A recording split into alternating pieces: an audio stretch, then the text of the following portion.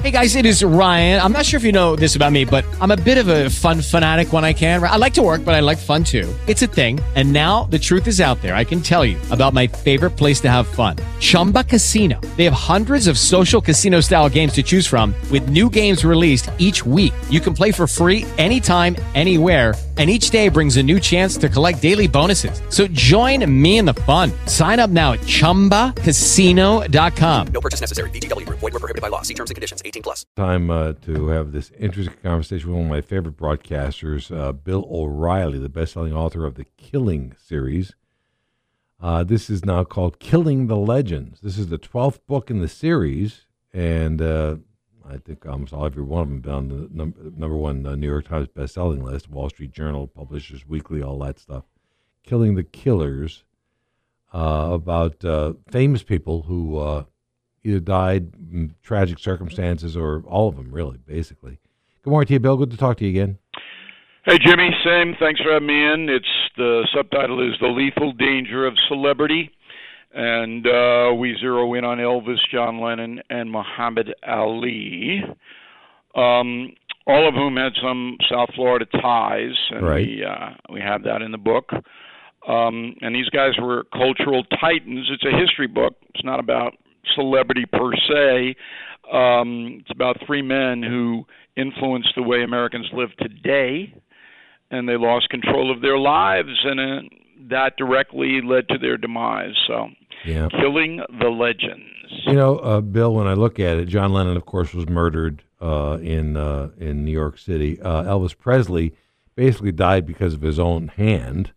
And Muhammad Ali died basically of brain trauma after taking a beating in the ring for so long. So how did you tie them all together? Because they were all betrayed.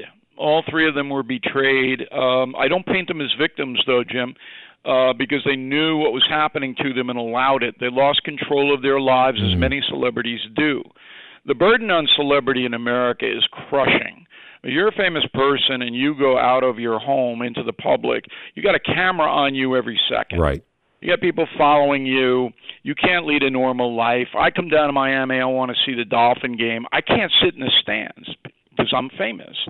And it's not that people are mean. They're not. Most people are very nice to me. But it only takes one, like John Lennon. Yeah. I mean, it takes one. So, and we have a blood sport in America. Let's rip up the celebrities. We have political people who are famous. I'll submit to you that both Trump and Biden have been harmed by their celebrity. Yep. A lot. And so this is an important history book about people you think might have it all. And people who want to become famous, be careful what you wish for.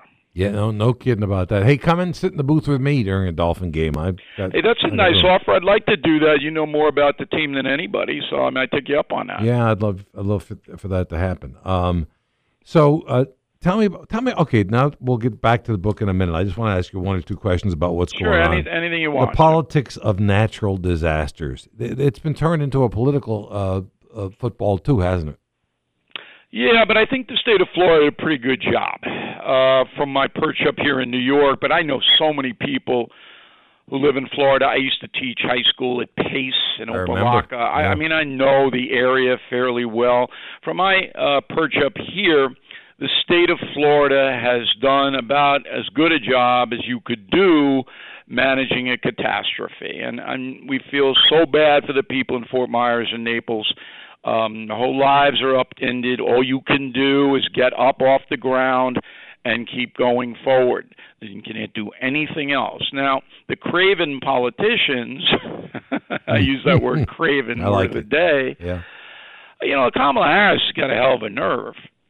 And by saying to the world that we're gonna give out federal aid, but if you're black, you'll be front of the line. If you're white, you'll be back of the line. I mean, that is about as racist a statement as I've ever heard, and it reflects poorly on her, absolutely. And even the White House won't. They're basically trying to back away from it now. It's ridiculous. Yeah. But that kind of stuff is no place when a catastrophe hits. And I know this as well as anyone because I went through 9/11 up here in New York. Americans should come together. Yep. Skin color does not matter. No doubt about it. Hey, one final question for you, and then we'll talk about the book a little bit again, too. Will Trump run for president, do you think, again? He's got problems running for president again because he is continuing to live in the past. So as you know, I know him pretty well. I wrote a book, The United States of Trump. You really want to know about Trump, you read the book, you'll know about him. And I've said to him, face-to-face, man-to-man, whatever you want to describe it, you did a good job while you were in president. I mean, think back. 2 years ago today, the United States had the most vibrant economy in the world. Now we're in serious trouble. Without question. And, come on.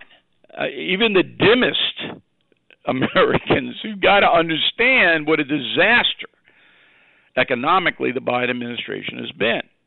So I said, you run on your record. I know it's tough to swallow the election. You feel that it wasn't legit. Okay, but everybody's got that now. They know how you feel. But if you want to be Grover Cleveland, the only president to be elected in non-consecutive terms, you have to run on your record and put the other stuff aside. Yeah. But he seems incapable, Jimmy, of doing that. Yeah, I agree with it. Hey, the name of the book is Killing the Legends, The Lethal Danger of Celebrity by Bill O'Reilly. Terrific book. I've read the entire series, and I'm looking forward to this one as well. It's the 12th book in the series, and some great ones are in there, and this is the next one. Bill, thanks. Good luck, and that invitation always stands. Anytime you want to go. That's very nice of you. Thanks for having me in, and after you finish the book, I hope we can talk again. I hope so. Thanks. Take care. Cheers. Now. Bye.